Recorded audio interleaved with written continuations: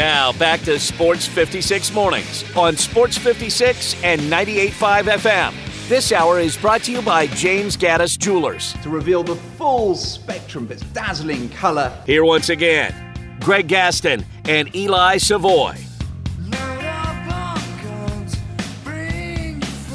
We welcome you back to the program, 8:05 the time, hour number 2 here on Sports 56 Mornings, the Thursday, November 16th, 2023 edition. Greg Gaston, Eli Savoy, Zach Boyd with you from the Family Leisure Studios. Family Leisure, where family and fun come together. Their overstock sale continues at 2120 Witten Road, just north of I-40. Partly cloudy as you get your Thursday started. High of 65 today.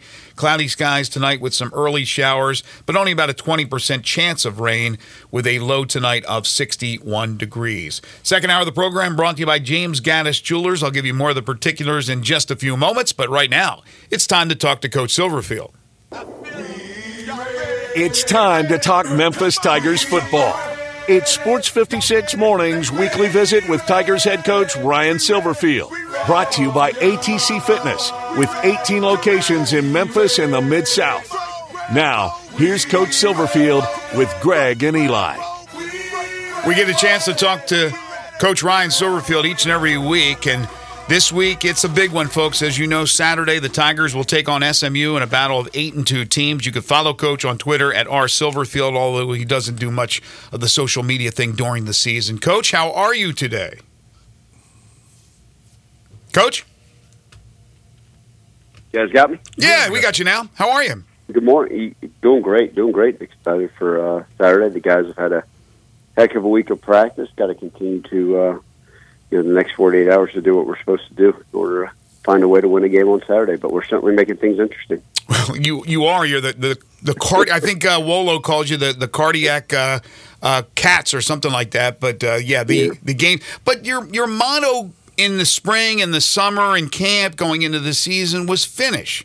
Just finish games. And for the most part, you're finding ways to finish games, and that was what you wanted to do. Yeah, absolutely. Look, I said it, which is an okay thing as long as you're talking about it wins. You don't want to reflect on seasons past, but, especially with the change in rosters and things of that nature. But, look, last year, Houston game going differently, different story probably, right? Mm-hmm. The ECU game 4 times, find ways to finish, different outcomes. So, this year, we knew that, look, there's challenges every single week. We're seeing that every time we look up scores on Saturdays, post-game, like, wow, what happened there? What happened? Oh my gosh. And for us, just find ways to win games. And is it always pretty during the game? No. But if our guys continue to fight and believe, and regardless, as long as the outcome turns out a win for the Tigers, we'll take it and move on to the next one. And I think our guys have had a fantastic mindset and approach. Even after wins, you can sit there and say, okay, here are the things we got to get fixed, and they're 1,000% on board. Say, yes, sir, let's get it done, and let's keep moving. I always think it's kind of fascinating to figure out what the thought process is, how coaches are thinking. In that overtime period, once you've got the stop on them and you've got the ball, you continue to move it. But is there any point where you were thinking, let's just kick the field goal now? Well, so you talk to your offense. You say, okay, listen, we feel pretty comfortable with Tanner obviously making that, the game clinching field goal to put us to overtime. You feel comfortable with his confidence to possibly make it. So you talk to the offense. You get them in the huddle real quick. You say, okay, guys, we've got points. Let's own the football no matter what, right? So let's not make any irrational decisions. Let's, and I'll go back to this, right? Regardless, you can say opponent, all that stuff. You go back to almost this time last year. We played SMU at SMU. We were in field goal range and had the conversation with the offense. Hey, guys, we've got points. We're down here. It was a 2-minute drive.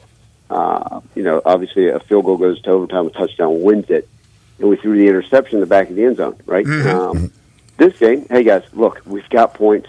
We kick the field goal. We win the game. Let's go own the football. We're going to try to run the ball down their throat. Offensive line, it's on you guys. Look, you always say, hey, let's just end it with the ball in the end zone. Don't even have to stress about kicking it. But you say, okay, if you could find a way to get 3 yards, 5 yards, maybe get closer, the field goal to make it easier, sure. But we were going to be obviously conservative with what we did, and we were fortunate that at the end of the game, the O-line and the running backs and tight ends came through, and we were able to get the end zone with the run.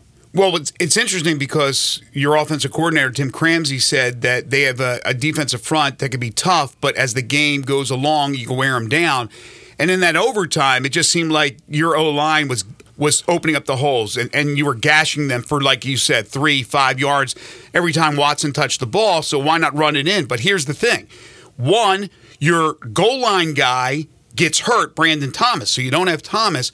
Two, Watson, who has been unbelievable, puts one on the ground earlier in the game, which I know you weren't happy about, and you're thinking, well, I'm sure that's going through the back of your mind as well, but you have the confidence in him to just keep giving him the rock, and he rolls it in for the touchdown. So I'm sure a lot of that was going through your mind. Absolutely, right. And we knew we had a makeshift offensive line that game that was really put together on the bus ride over to the stadium, trying to make sure that we were all on the same page. And getting guys caught up on certain things. But then going into that, right, as the fourth quarter wore on, you got to see their D-line wear down, and you got to see the ability for our guys to go out there and try to put the game in our hands, right? Great and tremendous amount of trust in Blake Watson. Obviously Brandon Thomas was down, but Blake was able to he's done a great job carrying it. For some reason, when we get closer to the goal line, it seems to be not as great with the ball security, but he knows that. And, you look at those drives, two hands on the ball and keep moving those feet forward, and we were able to find a way to get in the end zone. The effort by Seth Henigan, how banged up, I guess, technically was he? And can you just kind of talk a little bit about him, what he was able to do despite that? Yeah, and, for Seth throughout his career, right, you're a quarterback, you take hits, you try to stand tall, and he's for the 3 years that he's been with us. Reality, unless it is a major medical issue for him to further hurt himself even worse, and the doctors say absolutely you cannot go, that young man's going to find a way. Whether the pain tolerance, whatever it is, he's going to fight through it because it's his will, his determination, and I even said this postgame, like, the dude loves his teammates. I mean, it's so amazing. He'll do anything to win and then fight for them. And, he wants to win football games, but he also don't want to let his team down. So he's like, okay, I've got to keep playing. Significant amount of pain. The doctors said, hey, there's no chance of further injury, right? There may be further pain. But as Seth said, it's not as bad as the pain at the feet. So I'm going to go out there and find a way to win the game, and just his courage, his strength. Obviously, we all buy into it, and it's contagious for sure. Yeah, and I'm sure even though he's still hurting, it's not going to go away probably until the end of the season. You can still install your entire offense, your RPOs, your quarterback draws, things that he has been very successful with. He's just got to be careful. If he dives, he's going to dive on that shoulder more than likely, as opposed to maybe if he just slides, he'll be able to avoid that shoulder hitting the ground. Yeah, we've talked to him about it. We call it the Henny dive here, where he just jumps and just awkwardly stumbles and seems to find a way to get 2 or 3 more yards. But with his injury, we just want to be smart with it. And we tell him to slide more to take care of himself. But he is one of those, I think early as a true freshman, when they changed the slide rule, when you start your slide, they call you down. And there's so many times, he'd slide, when he thought he was getting the first down, they'd mark him down, okay, 2nd and 2. And he's like, wait a second, I got the first, and so he said, screw this, I'm just going to throw my body out there. Like a lot of these young quarterbacks do. And but we obviously want to protect him because obviously he's invaluable to our team. This SMU team is a very good one on both sides of the ball. And I think offensively, it's really no surprise. Rhett Lashley, known for offense, they seem to always have a good offense. But defensively, they are much improved this year. What is it about their defense that has made them so much better this year? Yeah, I think last year they were bottom 15 in college football in defense, and this year they're top 10. They're the only teams besides Georgia and Michigan. Okay, let me say that again. Georgia and Michigan that are both top 10 in offense and defense. That's those things that make your stomach churn a little bit, and you look what they're able to do. We know they've always had a good offense. Scott Simons, our D coordinator, was our linebacker coach here early in my career at Memphis. He's done a tremendous job, putting them in the right spots. They're also a team with a huge amount of NIL money that has gone out and found a lot of really, really good transfers. They've done a nice job of plugging those guys in, and good for them. They've got really a lot of talent all over the field, and their only two losses were early in the season in a rivalry game versus TCU and versus Oklahoma at Oklahoma. But you're watching what they're doing to these conference opponents on offense and on defense, and you're sitting there saying, "Oh my gosh!" Mm-hmm. And I think they're winning the average conference game by 30 points, and they're steamrolling people, and they're good in all phases.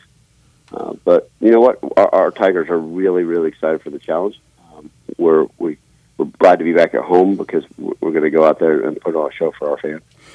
So, Coach, I'll ask the question that everybody wants to ask, and that's about the defensive issues. Although the defense last week gets 4 interceptions, 1 turns into a pick 6.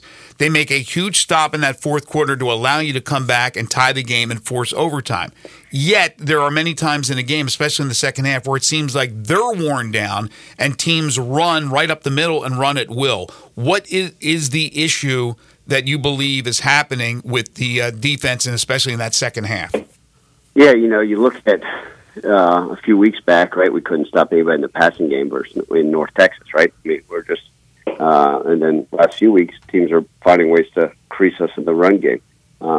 Yes, the takeaways are tremendous for our defense, and quite proud of those, and those are the difference that allow you to win football games. But we've got to do a better job. I'll put that on me. I've got to do a better job with things during the week and schematically, so it's on me to get it fixed. But we also had 17 missed tackles last game, and I'm sure the average fan, well, why don't you practice it? Well, I promise you we do. I think we're the only team that comes out and does practice tackling on freaking donuts, and we'll start to use live bodies pregame. Just finding ways, and some of our best players are need to step up a little bit more and continue to find ways. A combination, right? When you're getting the ball run down you, the D-line's not doing a good enough job, the linebackers aren't doing a good enough job, and the secondary's not fitting where they need to. And by the way, then we got to put our guys in better position for play calls. So all those things being said, it's a combination of a lot of things that need to get fixed. It's certainly not our standard. But if we go and we play and we get 4 takeaways versus SMU at the end of the game, we're going to say, wow, we found a way to win the football game, and that's all that matters. The SMU offense, I think they ran for over 300 yards last week. They've got a quarterback who's really good, but what's the things that you're looking to stop? What do you have to do against their offense? Yeah, they've got a young quarterback named Preston Stone. I think he's one of the highest rated recruits in SMU history. Decided to stay home, and he is not only does he have tremendous arm strength and arm talent. He gets away with scrambling around back there, and then all of a sudden, launches it or runs. They've got 5 different running back rotation. They've brought in some 5-star transfer running backs, I believe, from Alabama. They brought some other guys that they've had, some homegrown guys. They've upgraded their offensive line, and then they were able to go get a transfer wide receiver from TCU. There was a starter there. They're really, really talented, but it all starts with that quarterback. Mm-hmm. We've got to find a way. You see teams go in and get a clean sack on him with pressure, and then he just steps out of the way. And now with the pressure, there's man-to-man coverage or zone, and he finds a hole in it. Next, it's a 60-yard launch, or you drop back and play, drop 8 and rush 3, and next thing you know, there's holes in the run game, and they're gashing you. So they've done a phenomenal job. They also play with the 24th or 23rd highest tempo in college football. So we've seen some teams from North Texas to South Florida that played this up-tempo, so we're going to have to be sound and get lined up and get our cleats in the ground and go play ball. Well, with all the positives that you've talked about with SMU, and we know how good a football team they are, you're in a great position. You're home. You're playing home to these guys. You're 8-2 at the beginning of the year. I'm sure you'd want to be 10-0, but you're 8-2 and in a great position. Should be a fantastic crowd. It's a blackout, so wear your black for the game. But I'm sure you guys are about as excited as you possibly can be in practice getting ready for this game on Saturday. I'm sure the players are. You guys are probably losing your hair, but the players, I'm sure, are fired up to go up against SMU. Yeah, look, we know the challenges. We know the rivalry. I've spoken and praised SMU, but we got a great ball club here. We're 8-2. We're finding ways to win. Our guys are hungry. They're determined. They've had a fantastic week, like I said at the beginning of the show, with great focus and excited to go out there and play for our home crowd, for these seniors. It's their last game in Simmons Bank Liberty Stadium, and they know how precious that is, and so many great memories. And some of them, like I told them post-practice, some of you guys I've known for 6 years, and some of you guys I've known for 6 months. But, man, what a special moment for them to go out there. And I know our crowd's going to be phenomenal. It's going to be a beautiful fall Saturday day, and what better way to go out and watch two teams compete. We know what's on the line. We're just focused on this game and that game alone.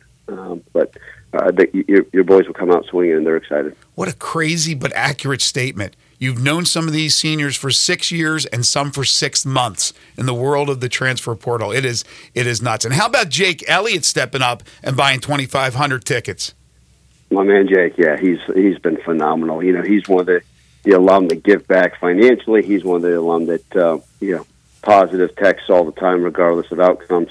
Just been a supporter through and through. And then he loves his Tigers, and he's having he's having an All-Pro season, an All-Pro career, and just so grateful for him.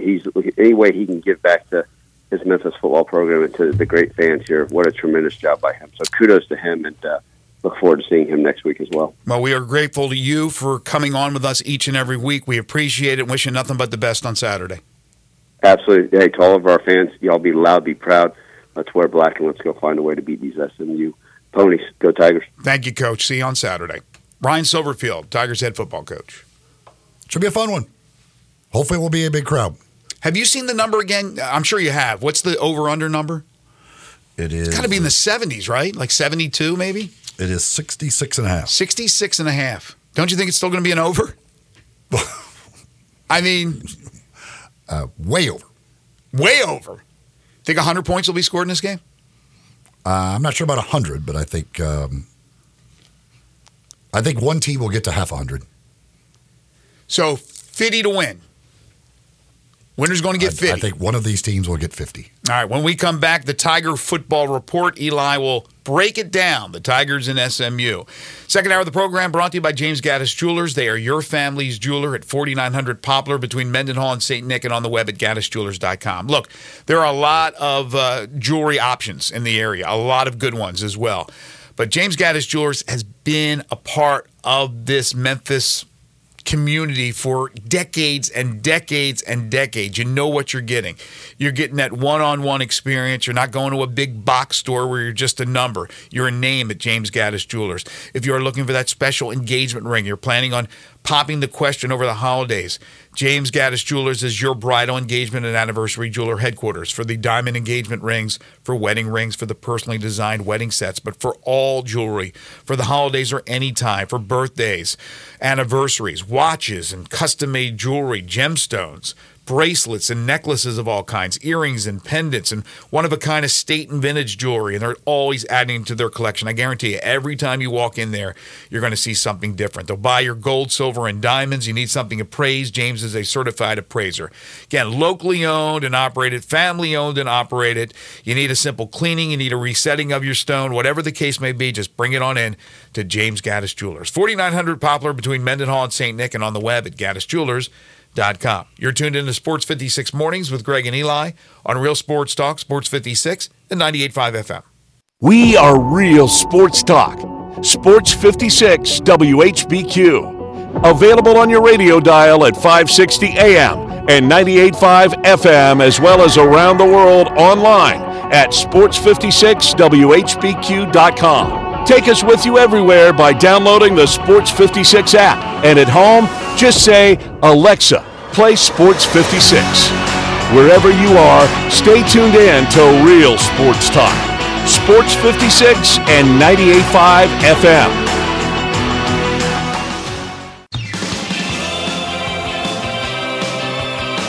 Now, back to Sports 56 Mornings. Isn't it a lovely morning? On Sports 56 and 98.5 FM. This hour brought to you by James Gaddis Jewelers. Here once again, Greg Gaston and Eli Savoy.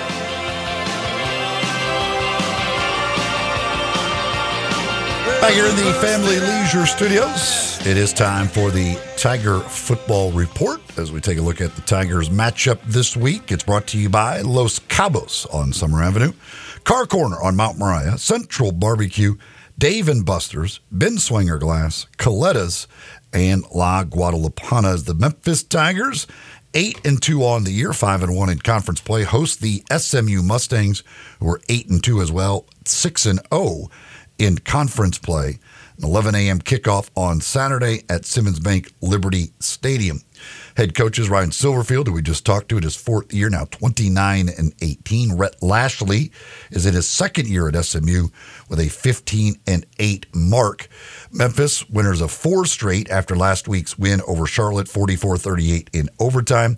SMU got a win over North Texas last Friday, 45-21 was the final in that one. Their 6th straight win, all of those conference games. SMU in conference play, and Ryan Silverfield mentioned this, they are outscoring their opponents 270-88. So by average score, their average conference score is 45 to basically 15. Yeah, it's the complete opposite of the Tigers. Their games are not going down to the wire and then some. Yeah, they are destroying some teams. It is the 16th meeting all-time between these two. Memphis leads the series 10-5, and they are 6-2 here in Memphis, including the last 4 games played in Memphis. They have won. SMU won last year down in Dallas 34-31.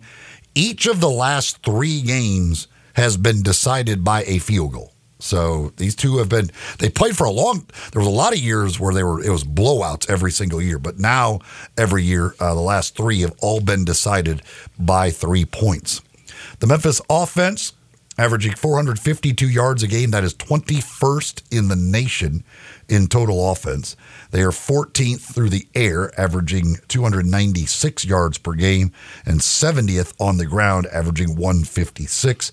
Their 39.7 points per game is 9th in the country and 2nd in the AAC. The only higher scoring team in the AAC, that would be SMU. And the Tigers have scored at least 20 points in 24 straight games, which is the longest active streak in the country. Seth Henigan, 24th in completion percentage in the nation, 66%. 14th in passing yards at 2,864 yards. 22 touchdowns, that's also 14th, and has 8 interceptions. He had one last week, which was the only interception he has thrown in the last 4 weeks. He also has 229 rushing yards and 4 touchdowns, so 26 total touchdowns for Seth Henigan on the year. Last week was his 3rd straight 300-yard game, his 6th of this season, and his 16th of his career, which is the most in program history. He has played, of course, the last 2 years, he has played SMU. He's had a couple of good games. He has a total of 679 yards in the 2 games against SMU. 3 touchdowns, 2 interceptions against the Mustangs in those 2 games. At the running back spot, Blake Watson, last week, of course, there was questions going into the game about whether he was actually going to be able to play, much like Henigan, but he was fine, and he had 22 carries on the day last week. So also had 8 catches, so 30 touches. I don't think he was really banged up going into last week. He seemed very healthy. No, he was pretty good shape. 83 yards on the ground, 2 touchdowns last week, 41 yards through the air, and another touchdown through the air.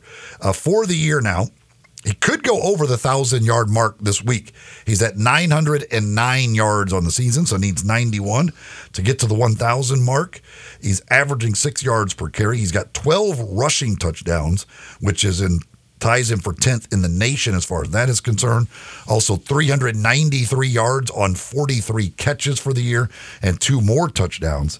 He is 8th in the nation and continues to lead the American Athletic Conference in yards from scrimmage at just over 130 per game, and also still leads the country in plays of 60 or more yards, with 5 of those on the year. Of course, Brandon Thomas, last week, before he got injured, found his way into the end zone again. He only had 2 carries, but one of them for a touchdown. He has 7 touchdowns on 27 carries. Of all the guys in the nation that have more touchdowns than Brandon Thomas this year, The fewest carries of any of them is 77. Wow. He's got 27. That's amazing. It's just the percentage of carries and touchdowns is absolutely unbelievable for Brandon Thomas. It's interesting. It's not like he's short yardage all the time. He's short yardage when it's in the red zone, near the goal line. It's not like he's coming in on 4th and 1. They'll run Watson on that. But if it's 4th and 1 at the goal line, the 1 yard line, they're giving it to him. Rock Taylor had a quiet game last week, just 3 catches for him for 27 yards. For the season, though, he still leads the team with catches with 50, yards with 779, and tied for the team lead in receiving touchdowns with 4. Taylor did have a touchdown reception against SMU in last year's game. Demir Blakemsey had 84 yards last week on 4 catches and a touchdown. He's third on the team behind Taylor and Watson in catches. He has 40. He's second in yards with 669 and tied with Taylor with those 4 touchdowns, tied for the team lead. Among the tight ends last week, Anthony Lamphere, nice game for him.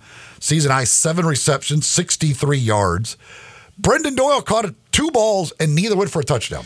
I forgot to ask Ryan Silverfield. It was a sad day. I was going to ask Ryan Silverfield what the hell happened. I don't know what's going on here. His first 2 non-touchdown catches of the year. For Doyle, he came in with 3 catches, all 3 for touchdowns. The Memphis defense, 107th in the nation now. Can you skip it? Can you go to the offense for SMU? 14 yards per game. Well, that's not much better news. No, it's not. They are 96th against the pass, giving up 242. They are 106th against the run, giving up 172 rushing yards per game. And again, this is an SMU team that ran for over 300 last week. 97th in scoring defense, giving up 28.9 points per game.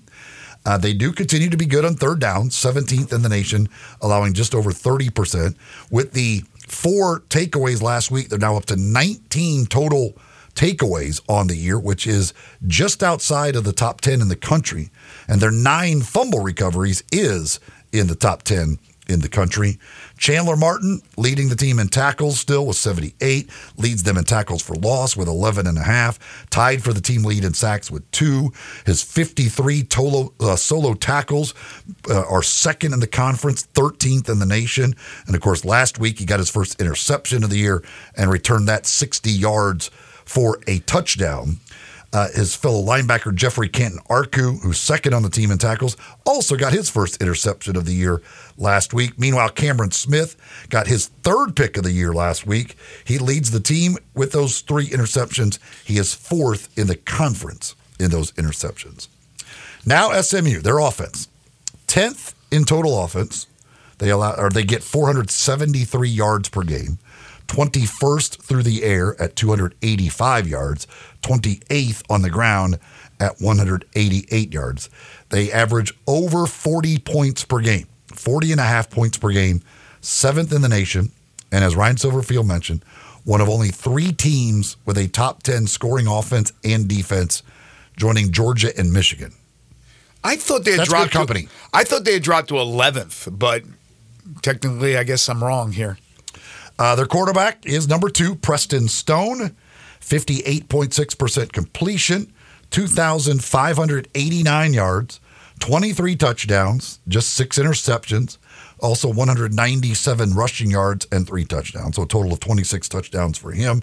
The completion percentage is down a little bit by your kind of standards now, not being up over 60%, but he's a good one, and like Ryan Silverfield said, he can move around a little bit in the pocket, keep plays alive, and then find guys downfield.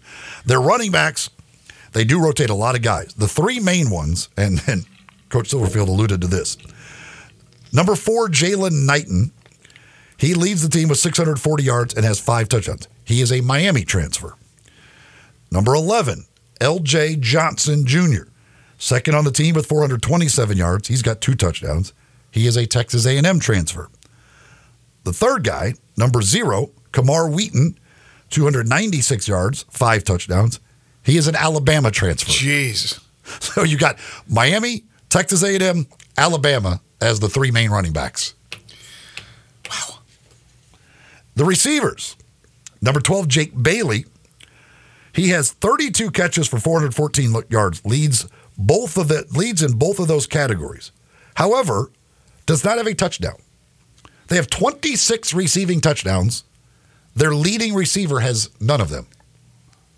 Interesting. Is it the do factor? I certainly hope not.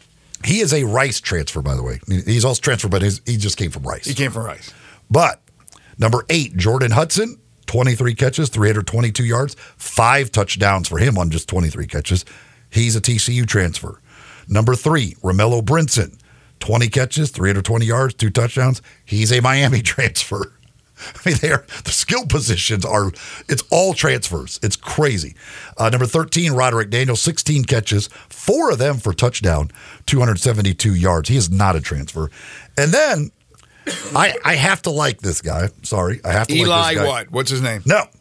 Tight end, number 82, R.J. Maryland, the son of the former Cowboys number 1 overall pick, Russell Maryland. Wow. He's got 25. He's really good. Maryland, 25 catches, 355 yards, and 6 touchdowns. So they do like to throw to the tight end. He's a really good receiving tight end, and somebody you got to definitely keep an eye on is R.J. Maryland. I'm assuming he's not as big as his dad.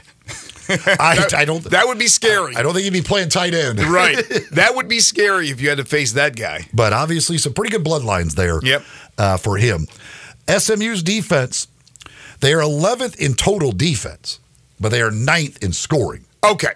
So I was right about that. The top 10 thing is scoring offense and scoring defense. Gotcha. Okay. In total, they are 11th in total defense. They give up 291 yards per game, 30th against the run, 13th against the pass. They only allow 174 passing yards per game. And they are 9th in scoring defense, giving up only 16.4 points per game. On third down, they're better than the Tigers.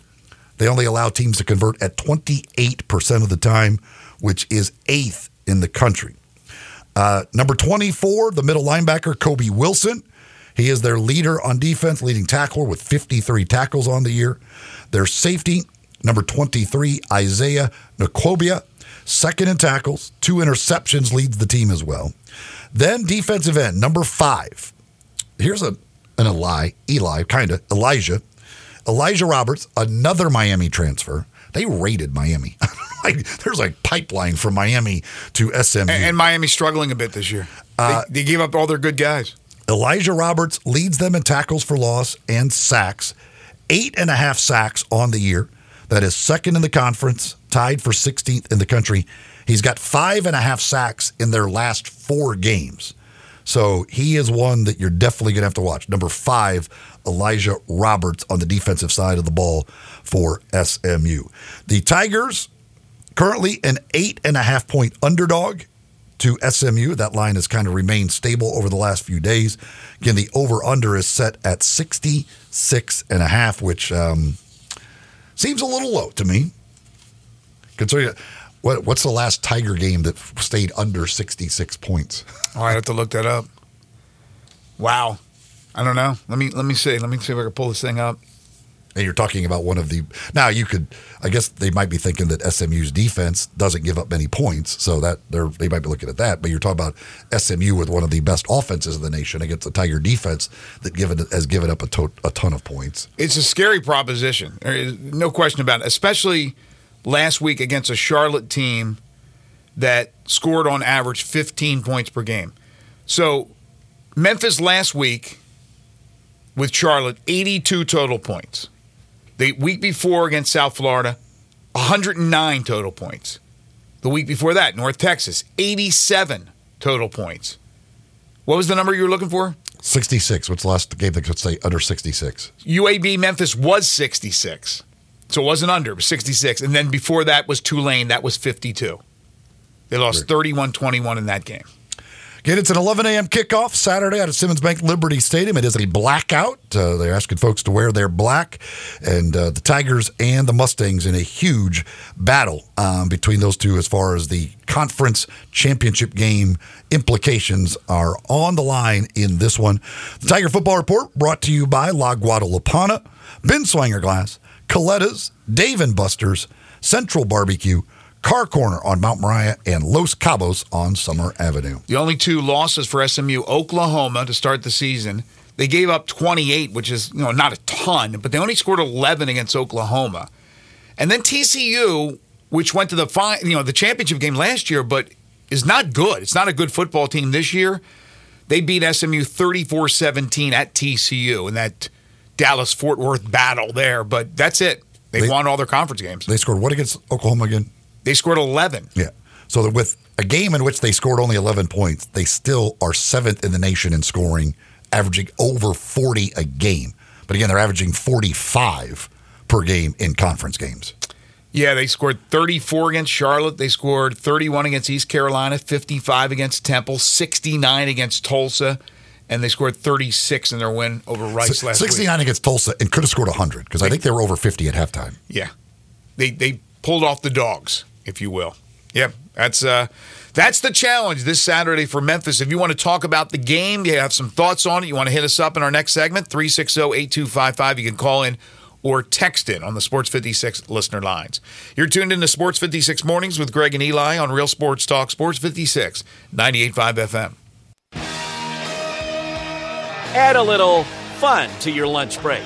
Join Johnny Radio for Sports 56 Happy Hour from 11 to 1 every weekday on Sports 56 and 98.5 FM.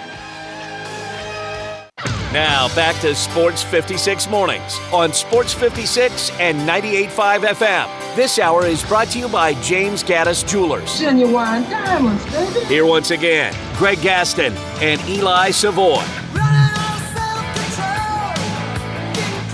Plenty more college football talk coming up in hour 3. We'll be joined by Harold Grader for the AutoZone Liberty Bowl Inside College Football Hour. I asked you for your comments about Saturday's Memphis SMU game. What are your expectations? Hit us up at 360-8255, 901-360-8255. Call in or text in on the Sports 56 listener lines. And Keith has dialed in. Hi, Keith. How are you? Hey, Eli. Do I need to buy you an SMU T-shirt? I mean, I didn't really like how you got so enthusiastic about SMU. All I did was state facts.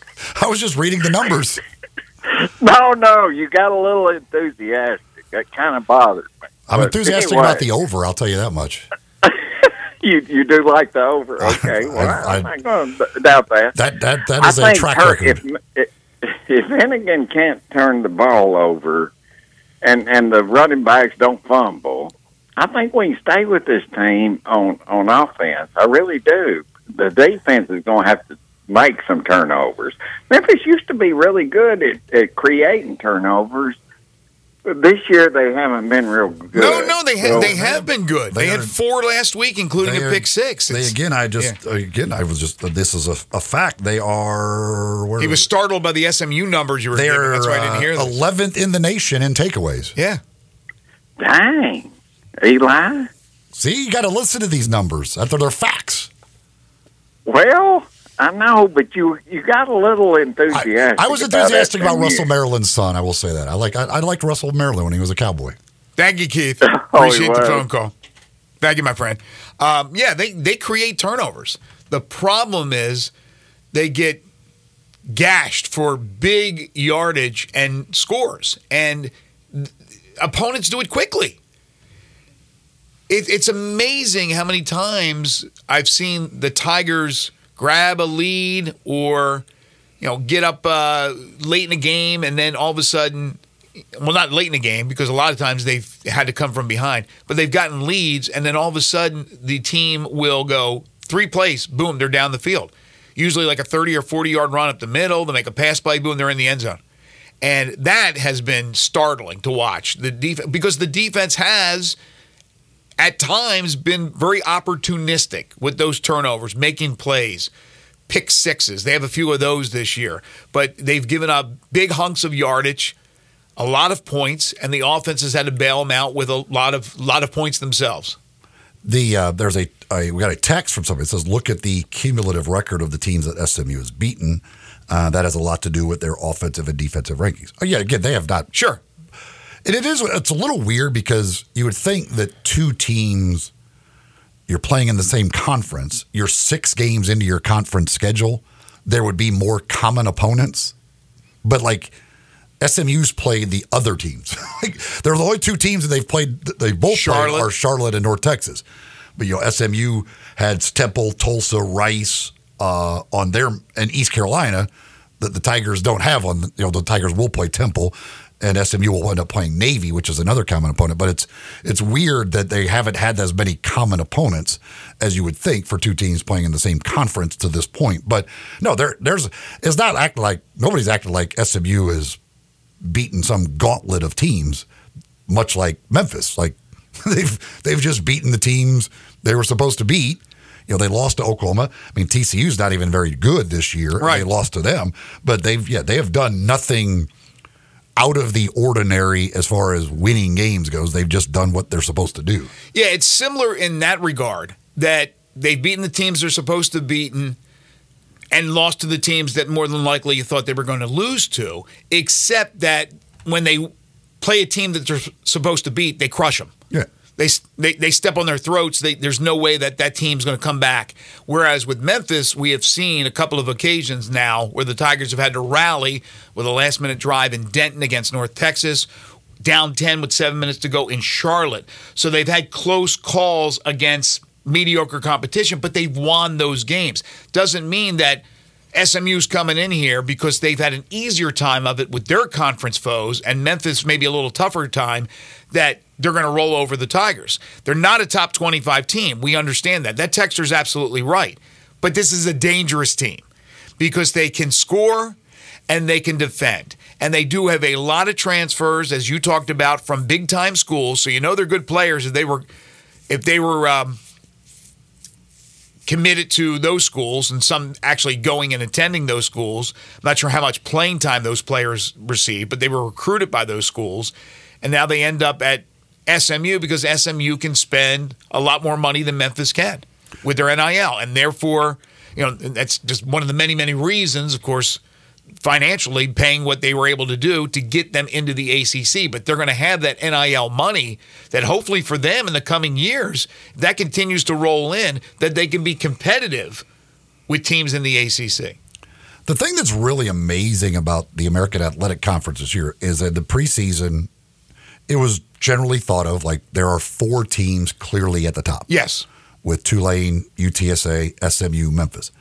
And the fact that we're this deep into the season and none of those teams has lost to anybody outside of that group, right, is pretty incredible. Because usually in conference play, you're going to see some upsets, even if there is teams that aren't, some of those top teams are going to lose to some of the teams at the bottom. But in the American Athletic Conference, the only loss, obviously, among the four is the Tigers lost to Tulane.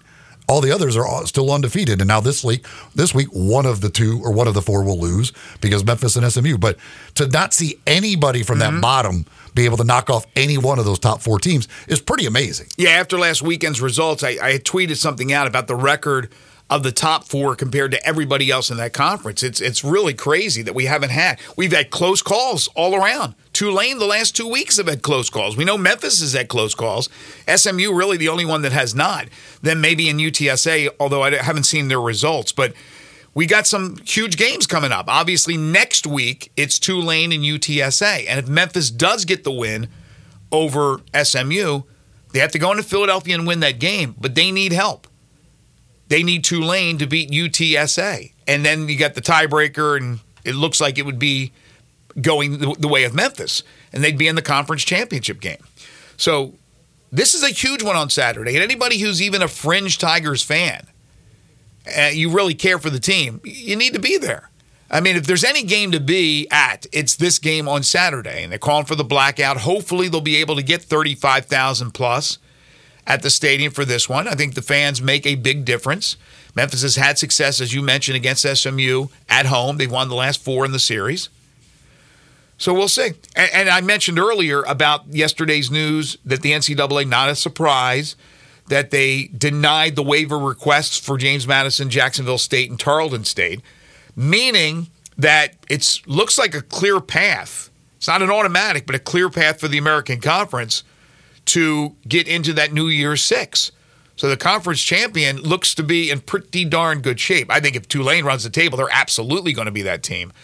But certainly I think the champion has the right to claim that they should be that team, and we'll see by the rankings. But Pete Thamel did report that if UTSA is the champion, I think that there's a chance that Liberty takes that spot from them.